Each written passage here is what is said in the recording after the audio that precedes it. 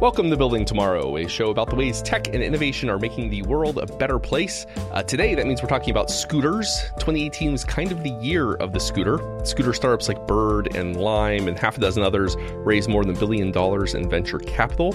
And if you live in the city, like I do, at least part of the week, and Will and Jennifer do, you probably noticed those brightly colored scooters popping up on a sidewalk near you, or maybe stranded in a bush or on top of a garbage can haphazardly about.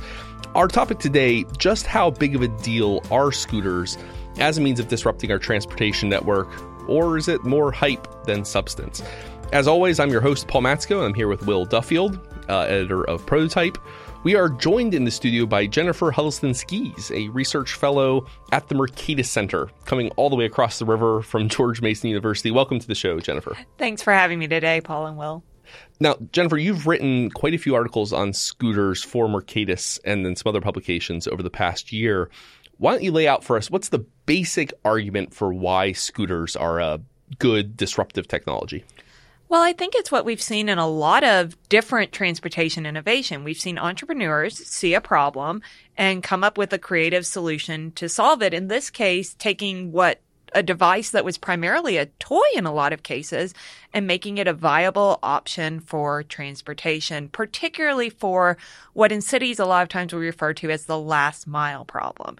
So if you're in an urban area or even a suburban area, a lot of times there's a gap between where you can get on a car or in public transit and where you really need to go. So these entrepreneurs have found a fun and healthy way for people to kind of solve that gap between where public transit may end and where they need to get like a grocery store or a school. So we're talking about, let's say you're planning on taking the metro or the subway into the city. But the problem is, okay, I have to get to the subway stop. If I drive and then have to park in a gigantic parking lot, and then walk quite a distance, so it's easier. That's the first mile problem. And then when I get off the metro, I have to get from the metro stop to my office building, and that's the last mile problem, right? So scooters are supposed to be filling those two gaps on either end. So less driving, I guess, is ultimately less driving, less walking? Less driving and less walking, particularly for people that maybe that walk is a little bit long. So, for example, I have friends that may live 1.5 miles from the office. And that's a decent walk, particularly if you're carrying all your stuff with you for work. But the nearest bus stop or metro station is also 0.5 mile away. So with the scooters and dockless bikes and other micromobility options that we're starting to see pop up, it gives you a way to either cover that full 1.5 miles, 2 miles, or to get that 0.5 mile to the nearest transportation stop or from the nearest transportation stop. And compared to most traditional forms of last mile transit, these aren't individually owned devices. Right. So this has really been another example of the sharing economy, things that started with Uber, Lyft, Airbnb, companies that have almost become household names at this point. We're seeing these new companies come in and deploy scooters because people might not have the need to fully own a scooter for that first mile, last mile problem, but on a particular day may find it useful depending on their needs. And certainly other transit riders, I think, would rather that their fellow riders not carry scooters and bicycles with them throughout the entirety of their commute. 2018 has been a tremendous, bumper year for scooters. Why have we seen them emerge now in this sense? Obviously, we've had cell phones for a while. Razor scooters were a hip thing in, I guess, the late 90s, early aughts. Yeah. The tech's not new, right? Yeah. Right. And so what you kind of have is a perfect combination of evasive entrepreneurs seeing a consumer need, particularly in these urban areas, and finding a way to use technology to solve that need. So it's really just been a case of the right entrepreneurs and the right technology coming together and consumers responding very well to it. So when Bird first launched in Santa Monica, they had over 60,000 miles ridden. I think it was in the first month before the scooters got impounded the first time. That doesn't help, yeah. But you've really seen that when these things launch, they're incredibly popular, both as a form of transit and just as a form of tourism and people enjoying them as a new way to see the city. You certainly see that use in DC a lot. And it actually, what it reminds me of, and we can flesh this out in a bit, it reminds me of, at least in its DC use of bike shares, right? Where you have stands and the bikes are locked into them, and you use your phone, an app on your phone, and you unlock the bike, and then you tool around the city looking at the historic monuments and museums. And you're seeing scooters kind of replace some of that bike use by tourists in DC. Well, they're dockless as well. But they're Right. dockless, And- right? and So you're not that's- stuck to certain hubs. And that's been one of the real advantages of these kind of micromobility devices in general. And when I say micromobility, I'm using it to refer to the broader transportation innovation we're seeing, not just with these electric scooters, but also with dockless bike shares, with electric bikes, and even with things like dockless mopeds that are starting to pop up some places. So you're seeing a wider variety of things, because one of the problems with those docked bike shares is they don't necessarily truly solve that first mile, last mile problem. Because maybe it's near your your house or your workplace. Maybe it's not. Right. And especially, I know on the Virginia side, as we were talking about earlier, a lot of times they're close to metro stations. And so going from metro station to metro station doesn't necessarily solve a problem. Yeah. That's a good point. Well, and they have the advantage, I imagine, the upfront capital costs of a scooter. My understanding is they typically run between like $400 and $600 per scooter.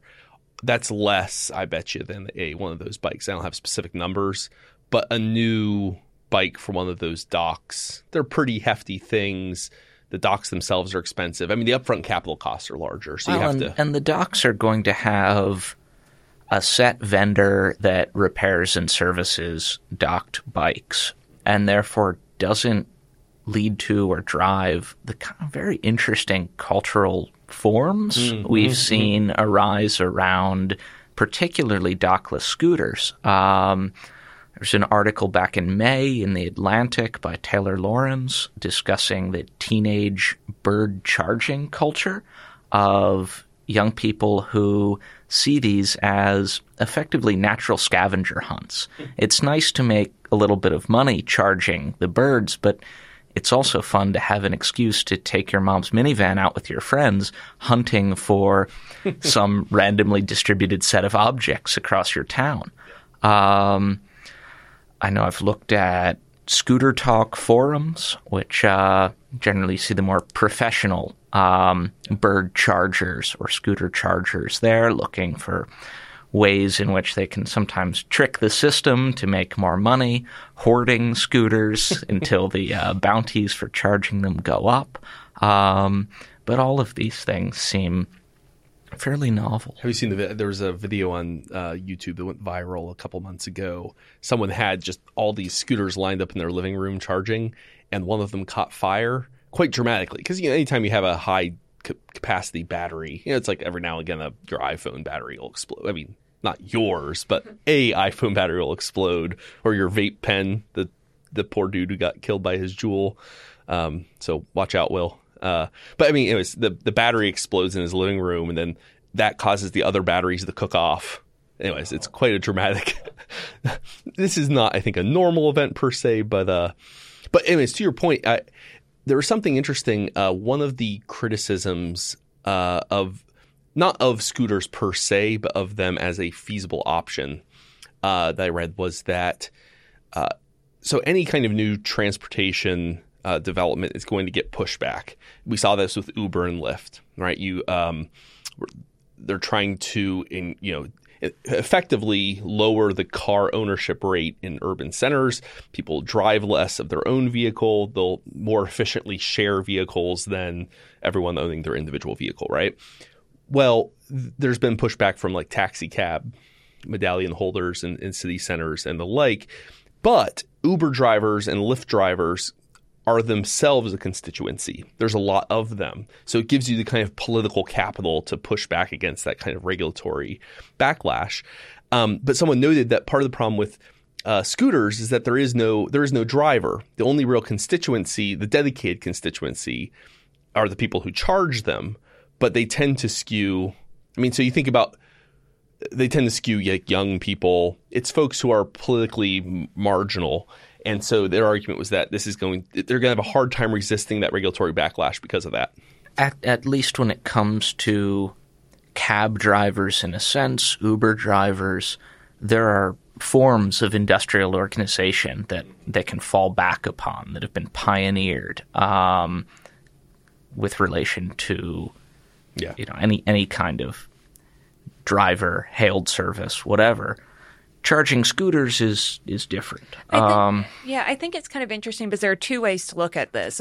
The one way is that there isn't this kind of constituency in terms of entrepreneurs yet, although there are a lot of people who enjoy doing this, especially with the growing number of millennials taking on different side hustles type of thing. As you mentioned, it's a quick, easy way to earn a little bit of money, but very few people are actually being a full-time scooter charger as their job the way they might be an Uber or Lyft driver. On the other hand, you don't have that built-in incumbent the way you did with the taxi cab companies, with Uber and Lyft either. What's been interesting from a regulatory standpoint is in some ways it seems like what some cities learned from kind of the Uber, Lyft, and early transportation innovation, sharing economy fights was, consumers want this. This is good for the city in the end. More competition makes everything better.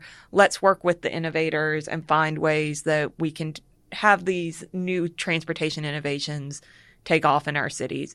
In other cases, it seems like what they learned was we didn't come down on Uber and Lyft hard enough. We need to nip this in the bud. And the good news is we can pick these up off the street and impound them until they come ask us for them. Well, and the same sort of labor rights justifications or concerns regarding exploitation that we may see with Uber or Lyft don't seem to exist with scooters. The scooters themselves are purchased using venture capital money, wisely spent or not. Basically all from China, too. But the chargers themselves certainly can't be seen as anything other than contractors in a way that people have argued Uber drivers are employees of Uber. And the chargers aren't taking on the capital cost of a new vehicle to drive people around in the same way. So really the only hook I've seen has been some kind of public health concern that people are injuring themselves speeding around on these things. And it's a much weaker argument without that sort of constituency. Which is something that you see a lot whenever there's any kind of form of new transportation innovation. One of my favorite things to do now is to take old headlines about bicycles and just put scooter where bicycle is. Fun. So if you take like the 1800 and 1900 headlines about the menace of bicycles in Central Park and replace it with scooters, it almost reads like a similar debate we're having now. That's not to say that there haven't been some unfortunate accidents and that there aren't ever any safety concerns or anything, but we have these same safety concerns with bicycles. Yeah. And so similarly, a lot of it comes down to education, and these are a very new technology in most places. So drivers might not be used to looking for scooters yet. Scooter riders might not know where they're supposed to ride them in certain areas. And so educating both riders of these devices and drivers, kind of like with motorcycles, of the look twice type of campaigns are certainly things that could help address some of these safety concerns. There's on that point about where you can ride them, I was struck by this thought, which is that scooters have a kind of advantage in that they fall into a regulatory kind of gray area, which is that because it's kind of brand new. I mean, since scooters before this were just the thing kids played with in their, on their driveway, it wasn't thought of as transportation in the current sense. And so, like, there's a whole body of kind of regulatory precedent for dealing with motorcycles as vehicular traffic, and the body of regulations regarding bicycles. But scooters are kind of neither. They're not really well defined. And so, like, in D.C., most of D.C., you can ride your scooter on the sidewalk, but not your bicycle, which is bizarre, except in downtown D.C., where you have to ride your scooter in the downtown district. You have to ride it on the road, though I'm sure it's not really enforced. It's not just regulation either. It's norms. I don't know how I should feel about someone whizzing past me on the sidewalk on a scooter, whereas at this point, if someone does that on a bicycle, I see them as being a bit rude. But also with to the Norm's point, a lot of this goes to we've had bicycles for a lot longer. And, you know, if you see somebody whiz by you on a bicycle on a sidewalk and there's a perfectly good bike lane right there, you're going to be like, you're being a jerk. On the other hand, if it's, you know, someone in a quiet neighborhood and there's 4 lanes of traffic going 20 miles or 40 miles an hour and they're out on a Sunday stroll, you're going to be like, this is probably safer for everyone if you're on the sidewalk. And so we've had those norms kind of develop where while the law may say you're supposed to always ride a bicycle in the street, if it's your neighbor's 8-year-old, you're probably not going to be out there enforcing that regulation.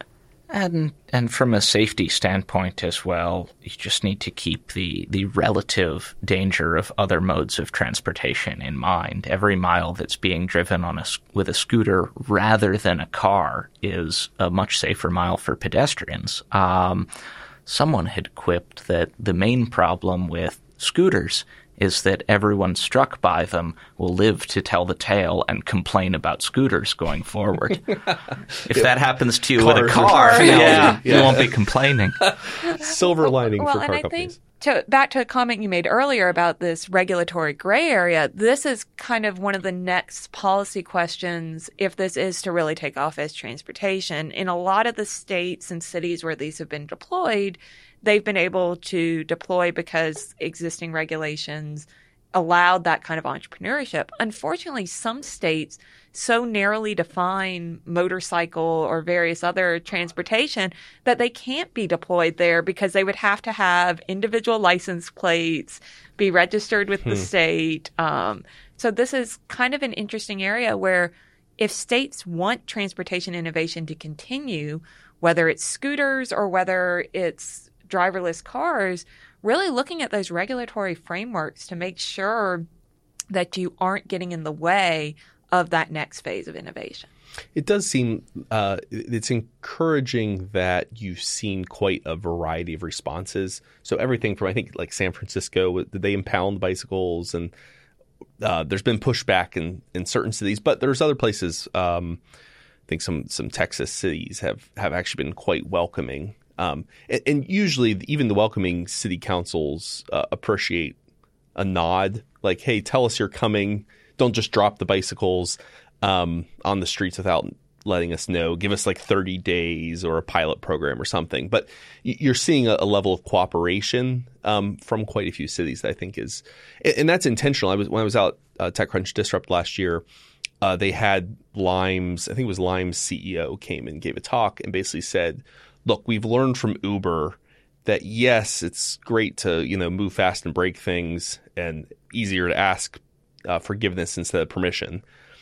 But when it comes to scooters, we're having more success going to city councils and working with them before we roll out. That's actually been a more successful strategy than doing the kind of Uber-style approach. It raises interesting questions about how we negotiate the boundaries of public space, how conceptions of public space change over time, because obviously there's some people who, for them, the sidewalk is for walking, and when a private company is able to dump a bunch of its products literally in the street in front of them, there's a question as to whether they or some general concept of the public is being compensated for that, whether the utility gains of simply having the scooters ought to outweigh any concerns that way. Yeah. But and I think it's interesting you bring that up because it goes back to the norms question as well. And every city has kind of different norms about what this space is for.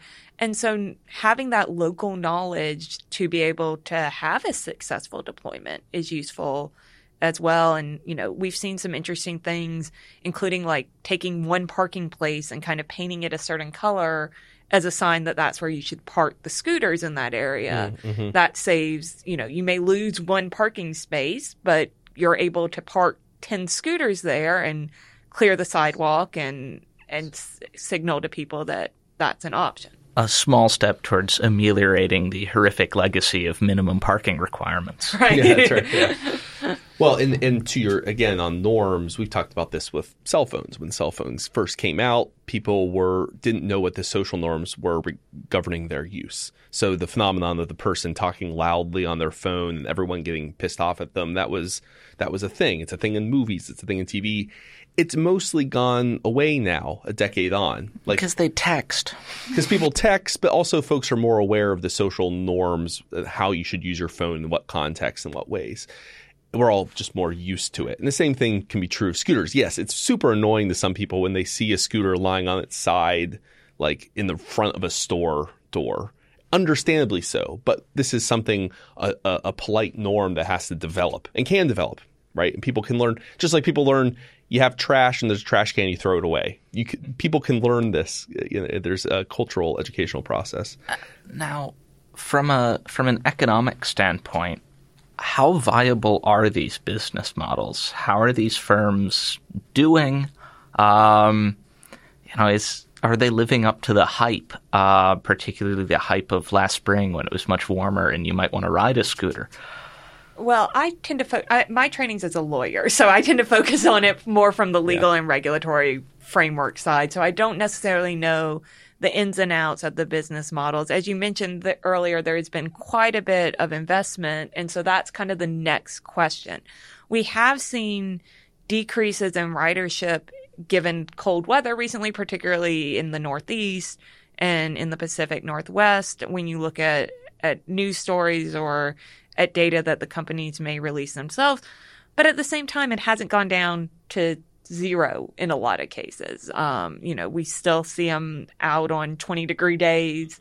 Here, there were pictures of them in the snow in the Northwest this week with that storm. So I think that it'll be interesting to see how many companies survive in the market, what is kind of that optimal number, and it may vary from city to city and region to region. Well, and it wouldn't be surprising. My understanding of the numbers is that Bird and Lime rideshare dropped by over half in November and December combined. After growth rates during the early part of the year that were, it was doubling per month in terms of rides. I mean, it was quite a rapid. So, but it does decline in the winter. But in the north, and essentially places like San Diego, places in Texas, rideshare didn't decline at all during November, December. But is that really so surprising? I mean, there's all kinds of modes of transportation that flourish in warmer southern cities that don't in the north and vice versa. People rollerblade in California. I don't see that Miami here. There isn't a culture of it. And people ride snowmobiles in Maine and Minnesota, and they don't down south. That's fine. I mean, even if it's an incremental benefit in the southern half of the United States, that's great. Why not? Well, and I think that goes back to, in some ways, it's not just about the scooters. It's the scooters are about what are we telling innovators and entrepreneurs about transportation being an area that you can innovate in. So yes, we've seen the scooters kind of on a national urban scale, but it's possible that next phase may be dockless snowmobiles in Minnesota and dockless rollerblades in Miami, that you just change out or whatnot. So I think that letting entrepreneurs and innovators know whether or not the city reaction is going to be, no, you have to constantly ask permission if you want to try something, or if we're going to embrace that more permissionless culture that has really allowed America to be a leader in a lot of technological innovation. And ultimately, we're talking about a bunch of very wealthy venture capitalists spending $1 billion trying to help or subsidizing a novel form of transportation for folks. Like, who's the loser here in this scenario? I mean, at the end of the day, if it fails, wealthy people lost $1 billion. Okay, I mean, and I get free scooters. I mean, I'm very interested in this sort of recycling element of this, particularly looking at firms that have failed and what happens to the scooters or bicycles afterwards. That inventory has to go somewhere. Yeah. Yeah, but at least in China with OFO, most of the inventory seemed to go to landfills. They had drone shots of just hundreds of thousands of bicycles in mountains. Just seemed disappointing. Which is a cautionary tale. I mean, so for our listeners who haven't read up on bike, so Ofo is a bike sharing company in China. Was. It still kind of exists. It's in the death throes at the moment. But it had a valuation at $3 billion, raised $1.5 billion. So this one company had more capital investment than the entire scooter industry in the United States. So it's a big deal, even if wasn't an American firm really. Though they were exploring expanding here right before the end, but they were privileging growth over profits. They never were profitable, and so they heavily subsidized people, using their bicycles. And they had I think it was a dockless system as well. So it was bicycles but dockless, and ultimately they just couldn't make money, at least at the rate that they had borrowed money, and so now they're kaput. And so there's a cautionary tale there, which is maybe this won't work. But just like Ofo didn't work in China, which is a place that's the urban density is actually fewer people own cars. Urban density is higher than the U.S. So it's actually a kind of a better built infrastructure for bikes and scooters. So maybe this won't work. Maybe Lime or Bird or whatever will go the way of Ofo. But at the same time, there are bike share companies in China and in the rest of the world that are working and have made urban transportation cheaper, easier, and more accessible for working people. And you can imagine a scenario which it's hard with this much money and this many scooter startups that it won't leave at least some footprint. Maybe half of them will fail miserably. They'll flame out. Maybe they'll only survive in certain cities, southern cities, San Diego, Miami. But it's going to it's hard to imagine it completely being a complete failure as an industry. Absolutely. And I think one of the interesting things that may make it a little bit different is that this is really part of a larger ecosystem in terms of transportation. I don't think in most cases people are only using scooters as their only form of transportation. You're seeing these used in conjunction with other forms of transit, be it public transportation, be it Uber and Lyft, be it a personal vehicle. I also think that you're seeing the companies, both the scooter companies themselves, as well as companies that have gotten into scooters, diversifying their technology. And going back to that, this isn't just about the scooters. This is about how is the future of transportation advancing. So you have a company like Lyft that now does scooters as well as rideshare. You have Lime that does bikes and scooters and is looking at getting into cars in some areas. And so you're going to really see companies that may be able to change direction if something were to happen and this phenomenon just completely go away. I mean, I suppose the ideal is someday you have you have a single app, and there would be competing apps, but you have a single app where you can open it and you say, I want to get from here to here. And maybe you can put other conditions in, or it automatically knows. It knows what the weather is, where you are. It takes all that into account. And it can say, well, you can either walk 1 minute and there's a scooter laying on the sidewalk, or you can wait 5 minutes and there'll be an Uber or a Lyft there, to pick you up. Or if you go over here, there's a bike rack, bike share. So in one central hub, there's a whole range of options and stuff that we haven't even thought of that's not yet delivered. Well, and we are starting to see this a little bit. So I believe it's Citymapper that now puts different transit options into it. Google Maps in some places has added Lime scooter availability as an option. And even in the Lyft app, in the cities that Lyft had scooters in, if you open the app, it'll have how close the nearest driver is, and then at the bottom, how close the nearest scooter is. Mm-hmm. I mean, I think there's an interesting tension there as well, in that everyone wants to be that do-all app, taking you all the way from point A to point B. But at the same time, the more you go for that, the less you maintain a competitive advantage in providing the best scooter service or the best ride-sharing service or whatever it may be. And that perhaps a great deal of this venture capital moving into all of these different firms is built on some set of expectations of them in the end being the dominant everything app, as Uber seemed like it might become for a while. Absolutely. I mean, there's the natural interest in vertical integration, essentially is what we're talking about, but treating the person as the product rather than a thing, right? But from factory to store, from door to door, you're going to, your whole chain of movement will be through us.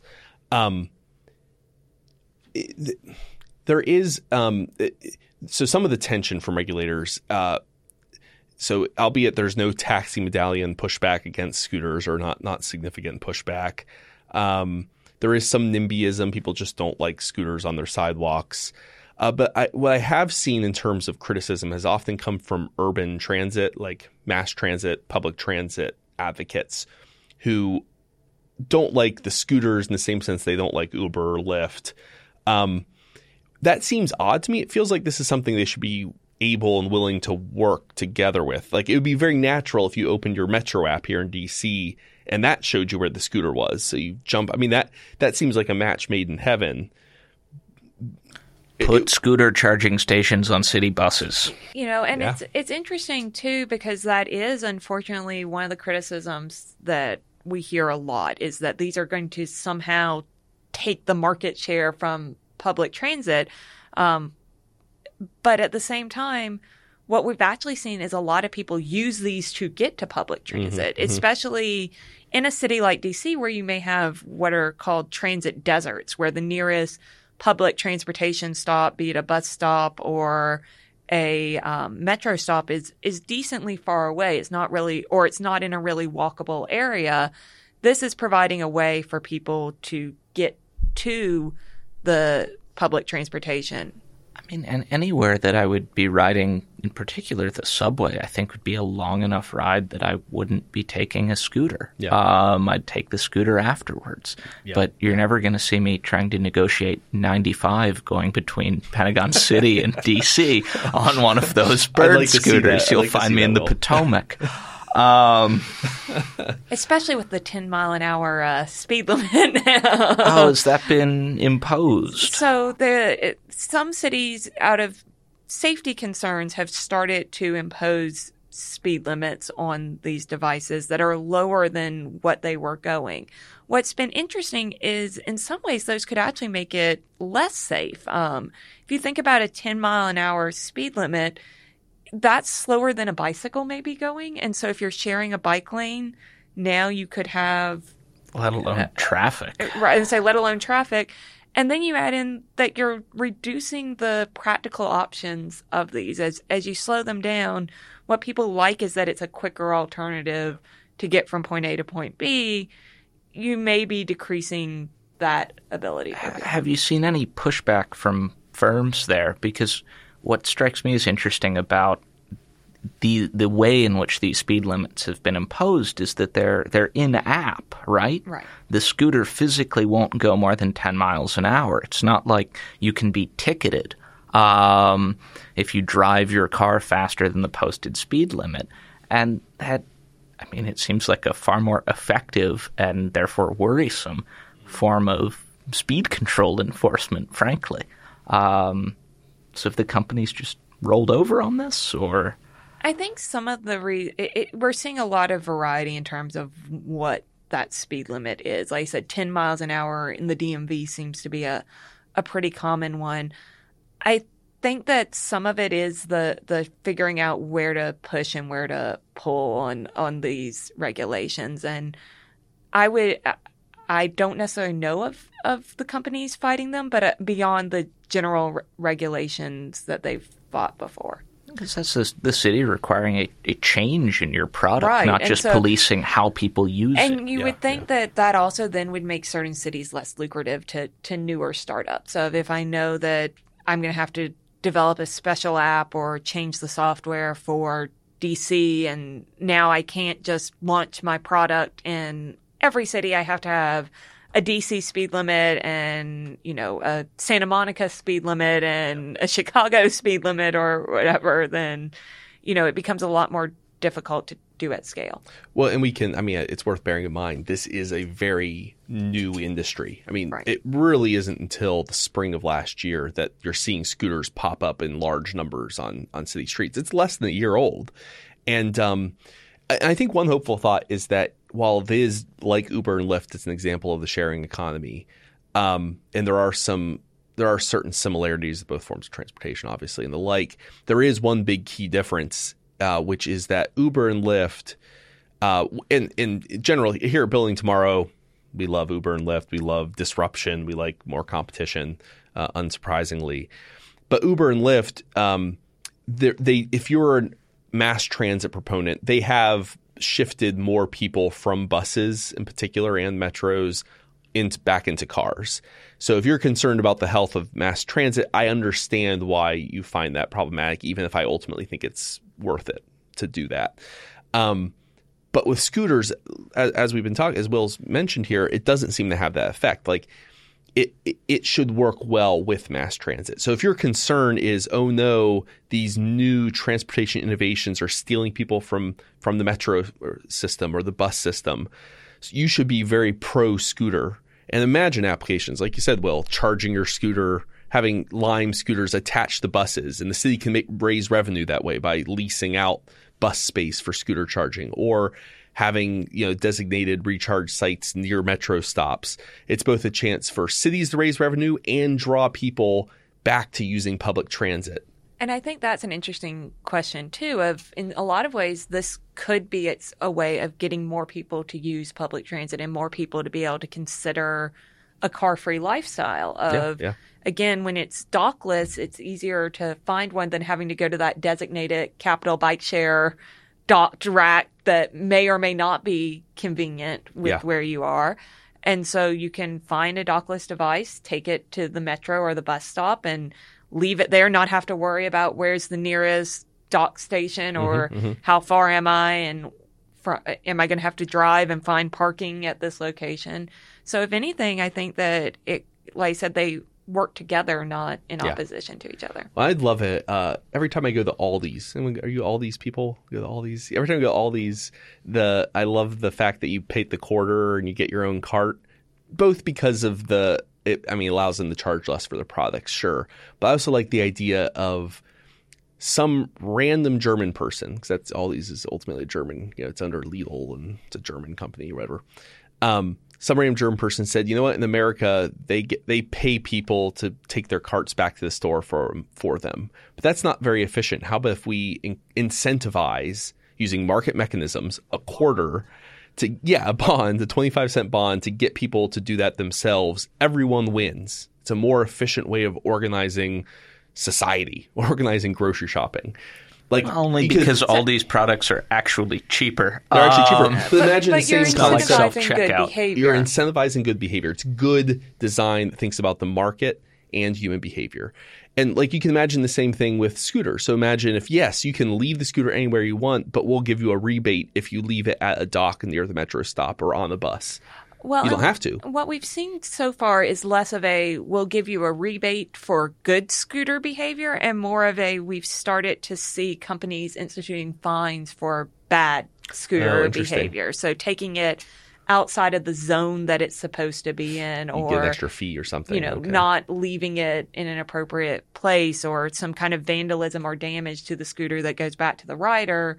They can charge a fee to the rider via the app, the same way that we've seen when there have been bad behavior in other sharing economy, be it, a bad passenger in an Uber or Lyft, or someone causing property destruction in Airbnb.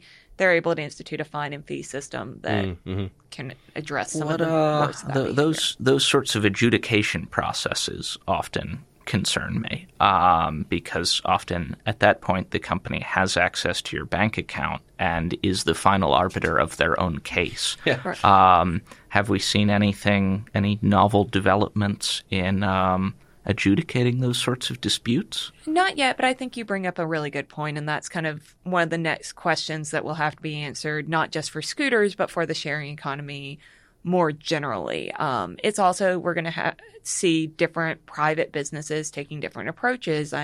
George Mason banned scooters from their campus, but other places, may say, but it's interesting because it's not necessarily a ban in the way you would think of it.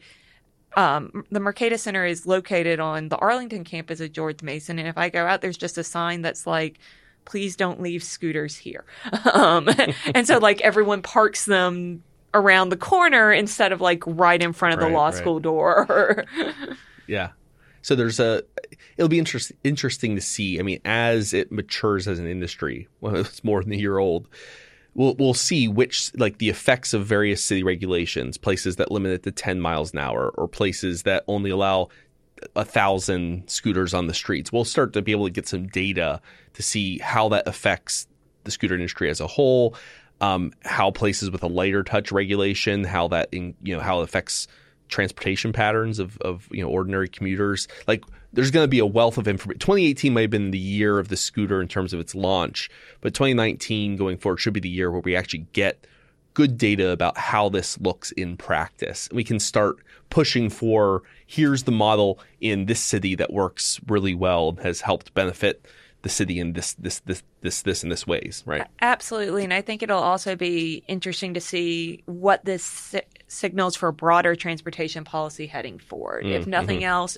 the approach of we're going to see new transportation innovation and we need to be ready for it. Things that started with Uber and Lyft and have now gone to scooters and dockless bikes, and hopefully we'll soon end up with driverless cars and VTOL in the system on top of it.